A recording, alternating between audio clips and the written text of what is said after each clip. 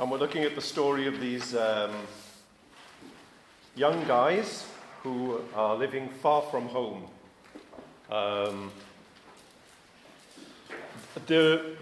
I started looking at this passage, and the first thing that hit me, and I choose the word hit, okay, deliberately, is the way it begins. You look at the beginning of Daniel, chapter 1, and straight away there's kind of like a loud bang, isn't there? In the 3rd year of the reign of Jehoiakim, king of Judah, Nebuchadnezzar, king of Babylon, came to Jerusalem and besieged it. We don't have any kind of, there's no introduction, there's no kind of, this is the story of Daniel, there's no kind of, we're going to present to you something or anything like that. It's just pow, and there's war. The end of the world as we know it. And here we have this situation then. And we're looking at verse 1 and 2 to begin with, under this title, Le Seigneur livra. In English, this heading is, and the Lord. Yeah, just and the Lord, verse 1 and 2. Why did this happen? Well, it happened because of historical circumstances. Yeah, there was an empire called Assyria. The Assyrian Empire occupied the country that roughly Syria is in today. And so the capital of the Assyrian Empire was Damascus. Yeah, just like the capital of Syria is Damascus. Now that is a reminder to us to be praying for this part of the world at the moment, isn't it? Because still there's trouble in where once was Assyria. And so later on we'll pray for the country of Syria and for Damascus. But then the Assyrian Empire was collapsing. And when it collapsed, it also took away the northern kingdom of Israel. Sometimes when I refer to the people of God in this book, I will talk about Judah. When I remember, I'll talk about Judah, but sometimes I'll say Israel.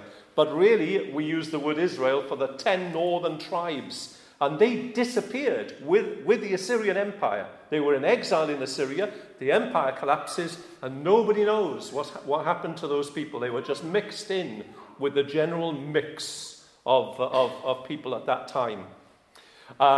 Replacing Assyria, there's always a power, isn't there? There's got to be a power. You can't have a vacuum. Nature abhors a vacuum. And so there was rivalry between Egypt, way down in the south, and Babylon over in the east. And it was Babylon that rolled through, that vanquished Egypt, didn't conquer Egypt, but it beat Egypt in decisive battles, and incidentally laid siege to Jerusalem and placed a vassal king, Jehoiakim, a puppet king, under the control of Babylon, and also took the cream of Israel's society, young guys. I love the description of them. Young men without any physical defect, handsome, showing aptitude for every kind of learning, well-informed, quick to understand, and qualified to serve in the king's palace. De jeunes garçons sans défaut physique, beaux, doués de perspicacité et de sagesse, instruits et intelligents, capables de servir dans le palais du roi. It made me think of Friday night in Bordeaux Church, when we were remarking how many guys there were in Bordeaux Church. I thought, it's a gang of Daniels that we have. Well, maybe. Time will tell. But they're taken off to Babylon. And you think, well, it's like that today, isn't it? Empires rise, empires fall. Well, not empires. Now it's multinational companies, isn't it? But also kings arise, rulers arise, presidents arise, and they fall, and regimes rise and fall, nations come into being and disappear. It's just like today. And history kind of rolls on, and we all get caught up in it. But these verses tell us that there's something else going on. Because look at the beginning of verse 2. The Lord delivered Jehoiakim, king of Judah, into his hand. Yeah? Verse 2. Le Seigneur livra entre ses mains Joachim, le roi de Juda. Et une partie des ustensiles de la maison de Dieu, and some of the articles from the temple of God. The thing about God is, God keeps his word, okay? God keeps his word. God had promised to the nation that they would inherit that land, they would be a blessing to all the nations, but they must stay faithful to him. And if they didn't, you can read in Leviticus 26 how God would boot them out. He would boot them out of the land because the land was his, not theirs. Yeah? The earth is the Lord's. It doesn't belong to you or to me or to them. And God promised that if they would not be faithful to him, he would boot them out. He would evict them from the land. Isaiah 39, a warning is given. Return to me, or I will keep my word, and I will boot you out. And indeed, they didn't return to him, and so they were booted out of the land. God keeps his word. But there's a question that should arise in our minds. How will that look? You know, if God's people are booted out of God's land that he promised to Abraham and to his descendants, if they're booted out, and if some of the articles of the temple of God are taken, won't people misunderstand? Won't they think that that means that the gods of Babylon are stronger than the God of Israel? Won't they think Marduk has won? We have this kind of idea of history that we've kind of swallowed, that we kind of believe. We kind of believe that democracy will win, don't we? We believe in democracy. We think that's really important. And so we kind of believe that in countries where there's struggles and so on, that eventually democracy will win. That's our kind of myth that we live by at the moment. I don't know whether that's true or not.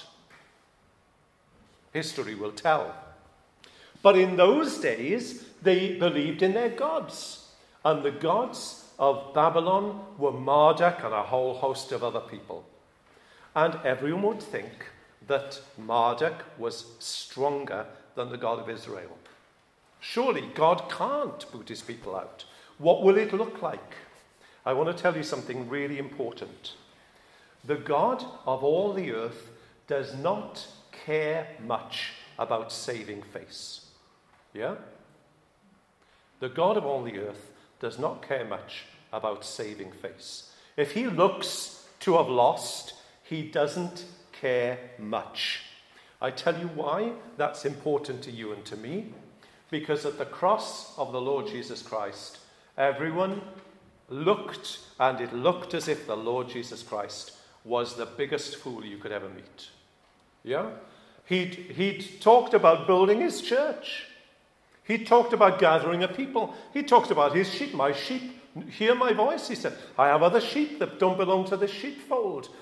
People had put their faith and trust in him. And now here he was crucified. And people were saying, what a clown, you know. They put a title on his cross, didn't they? This is the King of the Jews. They wanted to change it to, I said I was the King of the Jews. Because even the people who clamoured for him to be crucified thought it was shameful. The King of the Jews. But he was. God does not care much about losing face. He will do whatever it takes to save his people. And that's the glory of God. That is God's glory. He doesn't think of glory like you do. You think of glory in terms of people admiring you, and people thinking you're wonderful, and people thinking you're excellent, and people thinking you're strong. And he thinks of glory in a quite different way. He humbles himself.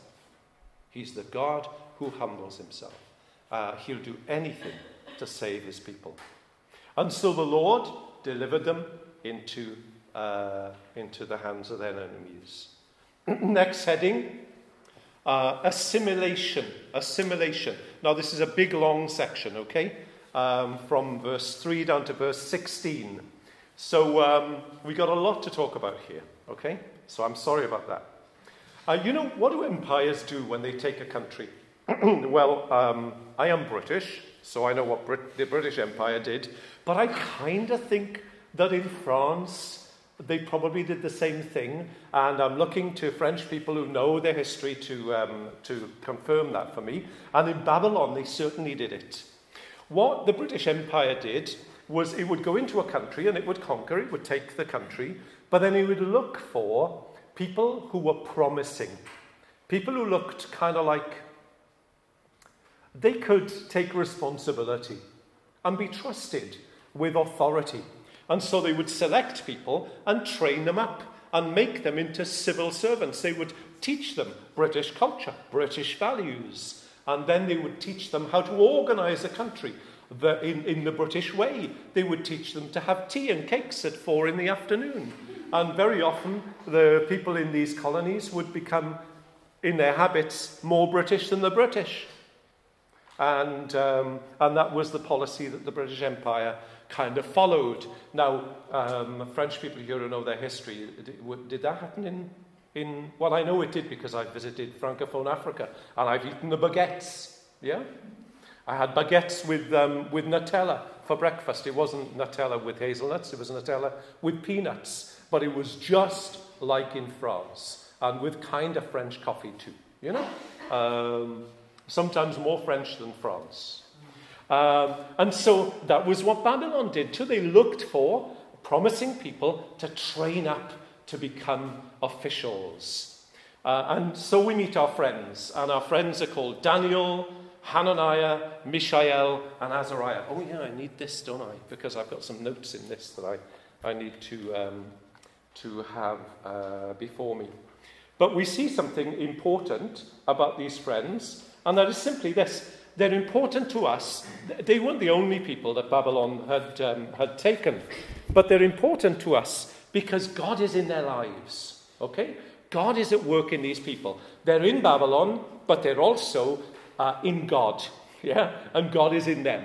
And so God is at work in their lives, and that makes them special. Now, they're enrolled in a 3-year program. Look at verse 5. Yeah? They're going to be trained for 3 years. And that 3-year program involved 4 different things. Okay? The first thing, they were going to be given an education. They were going to be trained in the literature and language of the Babylonians. Then they were going to join the civil service. They were going to become fonctionnaires. Yeah, they were going to have a fonction publique. Thirdly, they were going to be called by Babylonian names. Their names were going to be Babylonisés. When you apply for French citizenship, you can ask for francisation du nom de famille. You can ask for your family name to be turned into something like French. And that's exactly what they did. They did a Babylonisation of their family, of their names. And then fourthly, they were going to be given une prime en complément de salaire. And this prime was going to be the rich food and wine from the table of the king. Sounds pretty good, doesn't it? It's a good package. Now, some things you need to remember. Firstly, about education. Look at the end of the chapter. Verse 20. In every matter of wisdom and understanding about which the king questioned them, he found them 10 times better than what? Than all the magicians and enchanters in his whole kingdom.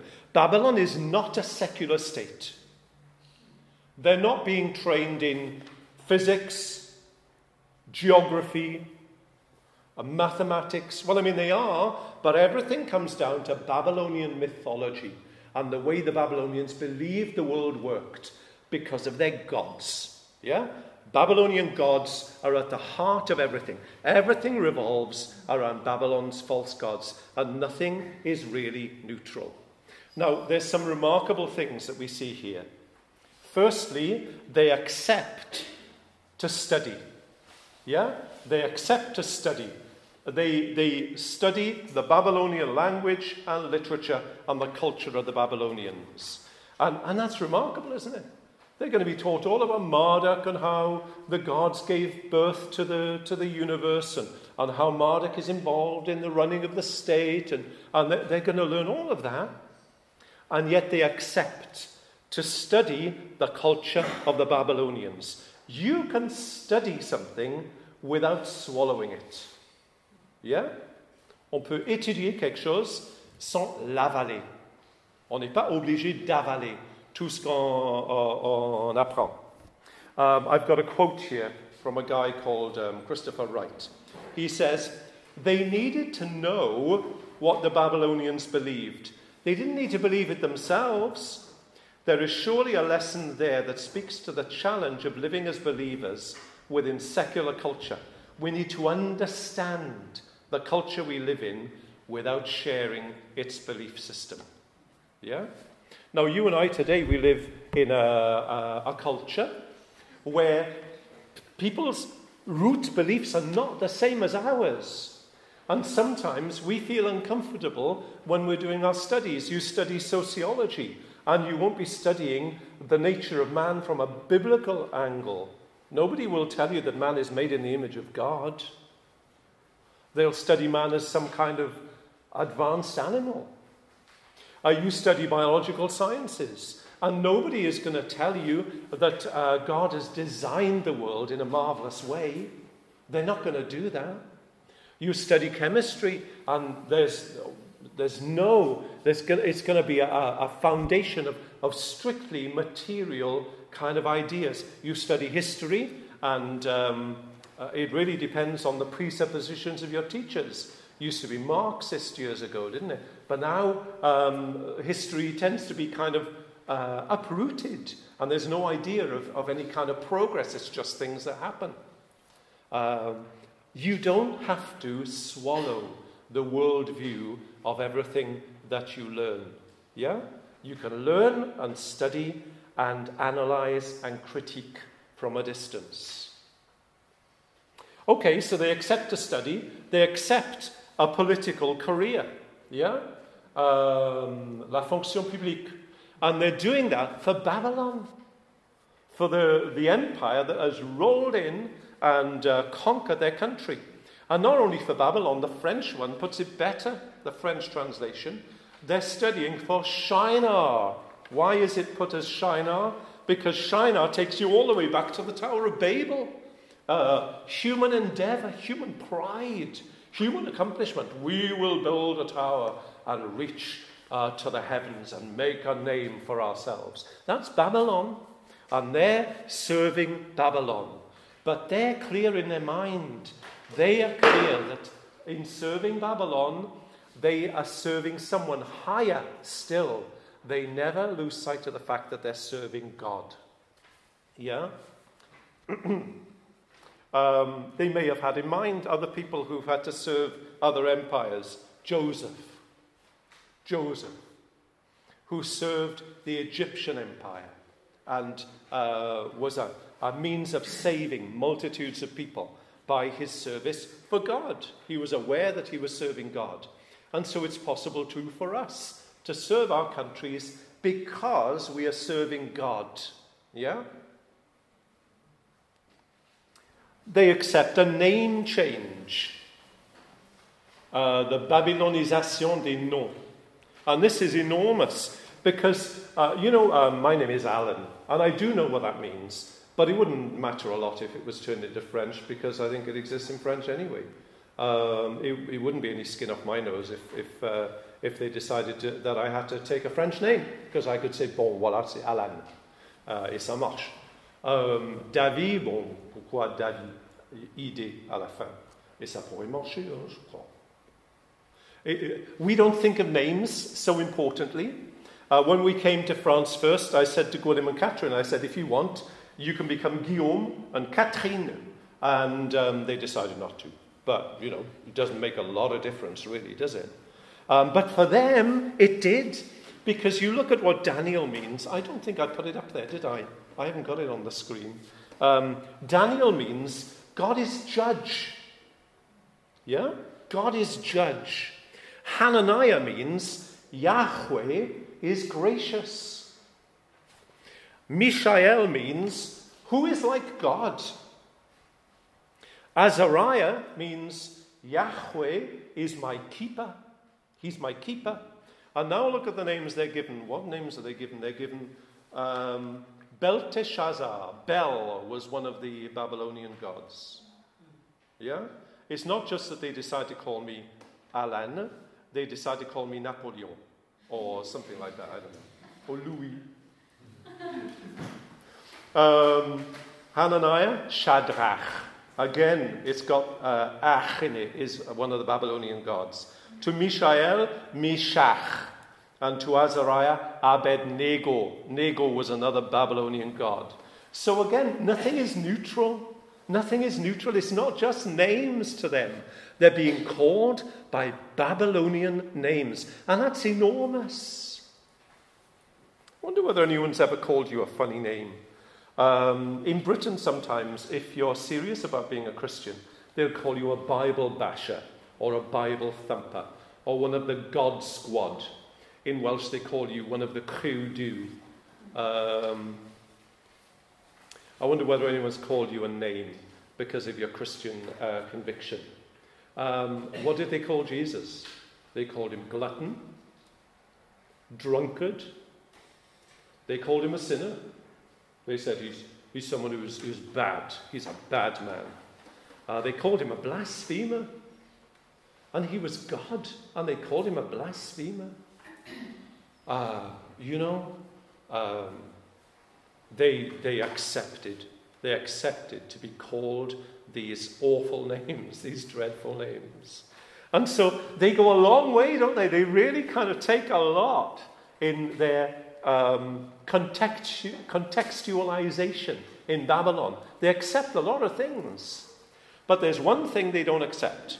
They draw the line at eating the rich meat and the royal food and wine from the king's table.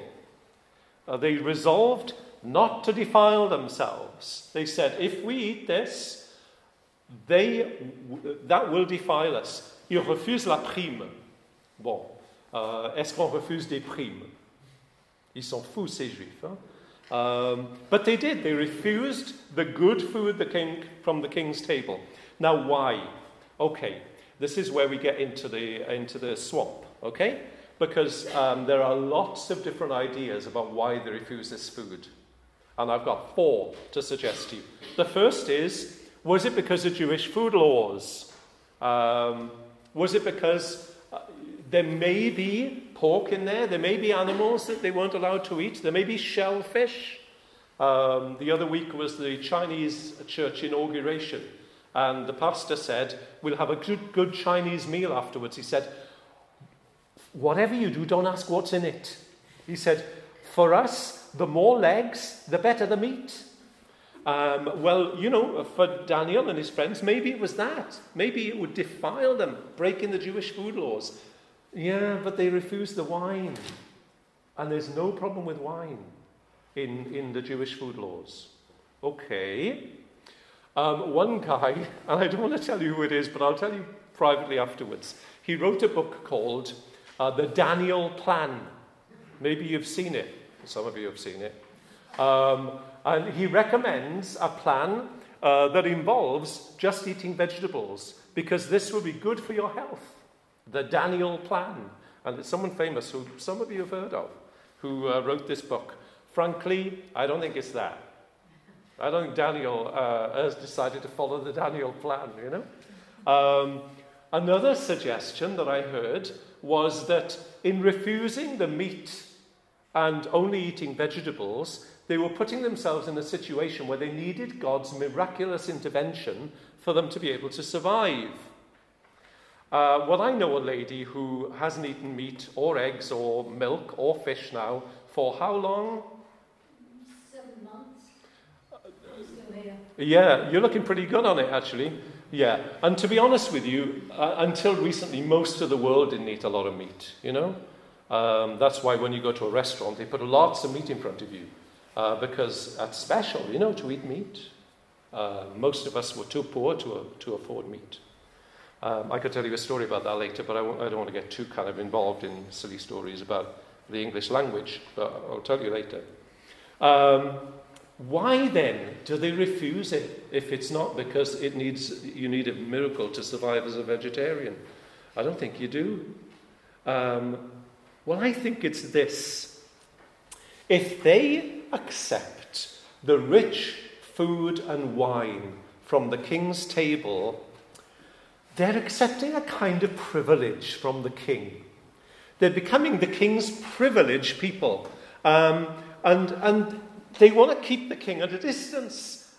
Okay, they have to be his servants, but they don't have to be his friends. Ils travaillent pour le roi, mais il n'est pas nécessaire de devenir ses copains. Et quand on mange ensemble, on devient copains. It's that. They need to keep their distance from this king. Assimilate, but they can't just become the king's mates. Yeah? It's a question of where their loyalty is. Is their loyalty to the country, to the king? Is he going to buy them with all this rich food? Or can they keep their loyalty to their God? And for them then, that's a step too far. And they draw the line. It makes me think of the Lord Jesus Christ on the night when he's betrayed. And he says to his disciples, look, one of you is going to betray me. And the disciples are all going, is it me? Is it me? Is it me? They all say that except one. And Jesus says, it's the one who puts his hand in the dish with mine. He's eaten with me. You know, he's eaten with me. We've spent 3 years together. We couldn't be closer. And it's he who's going to betray me. And there's something so awful about that, isn't there? That betrayal is so... it's inhuman somehow. It's wrong. The one who eats with me. And so they don't want to get into that position with the king because he's not really their king. There is a king, and their king is higher. And so they can't accept this privilege from the king. And so they refuse. It's a bit like this. It's a bit like the king saying, look, idolize me, love me, idolize me. And they can't do that because they have a God, and he's the one that they adore. And so they refuse. And they refuse respectfully. Yeah? And they refuse because they trust God. And they refuse, and the official says, well, no way, I can't do that. I'll get into trouble. I'll lose my head if I don't feed you this food. But they find another official, and they say, look, can you do this, please? Can you try us? Just give us 2 weeks on vegetables alone. And they do it, and they're fine. They're fine. And so they're able to refuse the king's food. This issue, of who you put first in your life is really important. And I want to suggest something to you this evening that I think is really important for us all to work through. Very often in life, we want to be adored. We want to be idolized. We want to be adored. I remember someone saying to me once about her husband, I just love it when he adores me. And it made me think of a little friend of mine who, if ever I said something like, oh, j'adore le chocolat, on adore que Dieu, she would say, on adore que Dieu. We only worship God. We don't worship chocolate. We only worship God. And I think there's something really important in that. Guys, girls who are single here, don't look for someone who's going to adore you, who's going to worship you. Look for someone who will worship Jesus and love you for his sake. Yeah? If you do that, then you'll have a relationship which is stable and which is holy and which is healthy. But you look for someone who will adore you, and that is already unhealthy. It's already a big problem because they're looking to you to fulfill needs that you can't fulfill. They're putting you on a pedestal, and none of us belongs on a pedestal.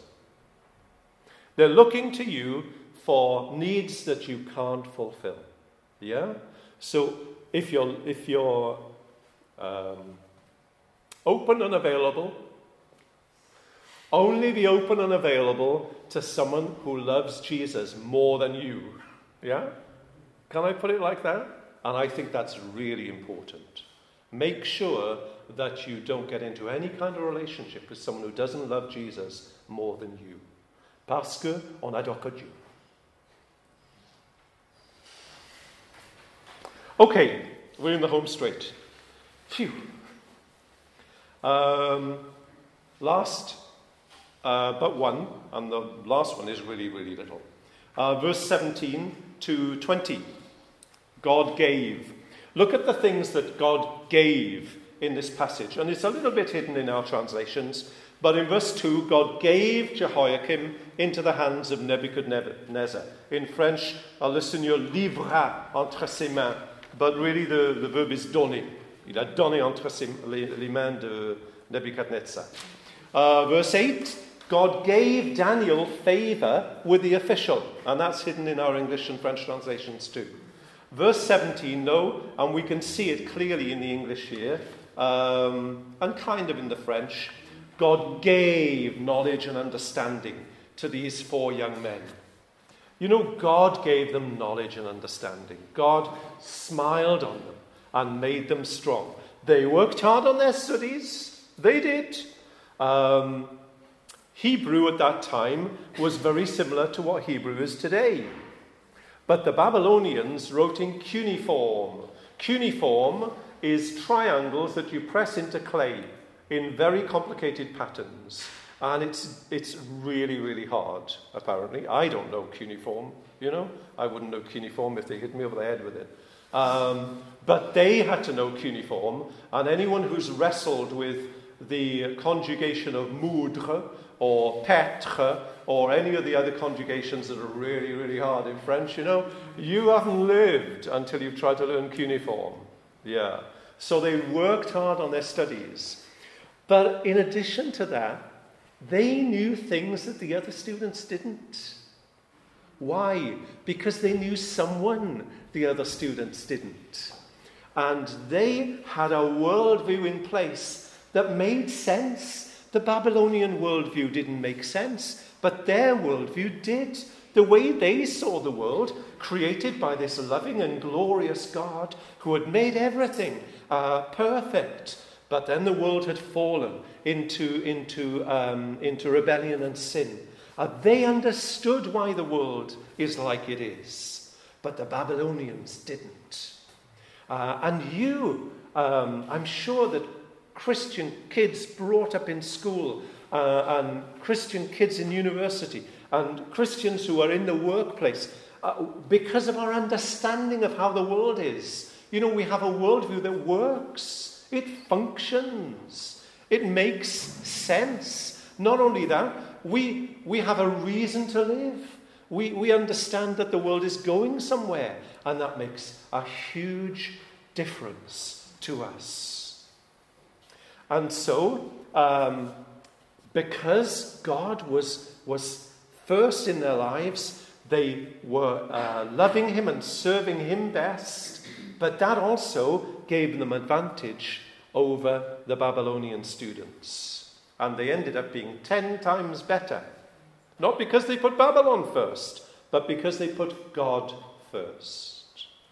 We love and serve best when Christ has the first place in our hearts. Yeah? We love and serve best when Christ has the first place in our hearts. Okay, the big footnote. We're right at the end now. Look at verse 21. The big footnote. It looks so short, doesn't it? And Daniel remained there until the first year of King Cyrus. Telle fut la situation de Daniel jusqu'à la première année du règne de Cyrus. And you think, okay, what's that all about? Well, the thing is, you know, the Babylon Empire came in with the collapse of Assyria. Well, you know, what comes around goes around. And Babylon, in its turn, collapsed. It collapsed. And in swept the Persian Empire from what is now Iran. Yeah? Swept down from Iran. Babylonian Empire is in Iraq. Assyrian Empire in Syria, grosso modo, okay? More or less. But the Persian Empire sweeps down. Cyrus of Persia sweeps down and takes the land. And so, who have we got here? We've got Nebuchadnezzar. Well, he's gone. Belshazzar, he's gone. We'll meet Belshazzar later on. He's gone. They've all gone. Cyrus comes in, and Daniel is still there. And we make this point a lot, don't we? But it's worth repeating. You will outlive the Fifth Republic. Some people say, oh, well, the Fifth Republic, we need a Sixth Republic anyway. Well, if there's a Sixth Republic, you'll outlive the Sixth Republic. We will outlive the United Kingdom of Great Britain and Northern Ireland. We will outlive the United States of America. The day will come when America will collapse. I have no doubt of it. America one day will be a fond and distant memory. Our countries in Africa will have disappeared. Because the Lord Jesus Christ will sweep in. He won't sweep in like Cyrus. He won't sweep in with that kind of bloodthirsty and crushing reign. He'll sweep in with his worldwide reign of peace and love and joy. And we'll be there. We'll be there. Like Daniel, who sees Cyrus come in. We'll be there to greet the Lord Jesus Christ. We will either see him come or we will rise to meet him. But one way or another, we'll be there.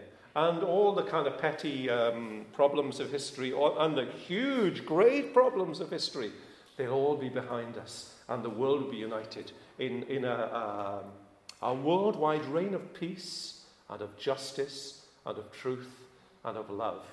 And we'll be there. And Daniel points us to that reality. We'll be there. Why? Because we're like Daniel, how was he described?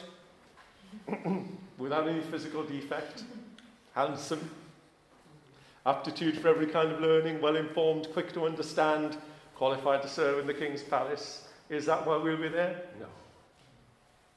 We'll be there because of Jesus, because of God giving us his favour in the Lord Jesus Christ, because he did everything necessary to save a people for himself who would be his forever.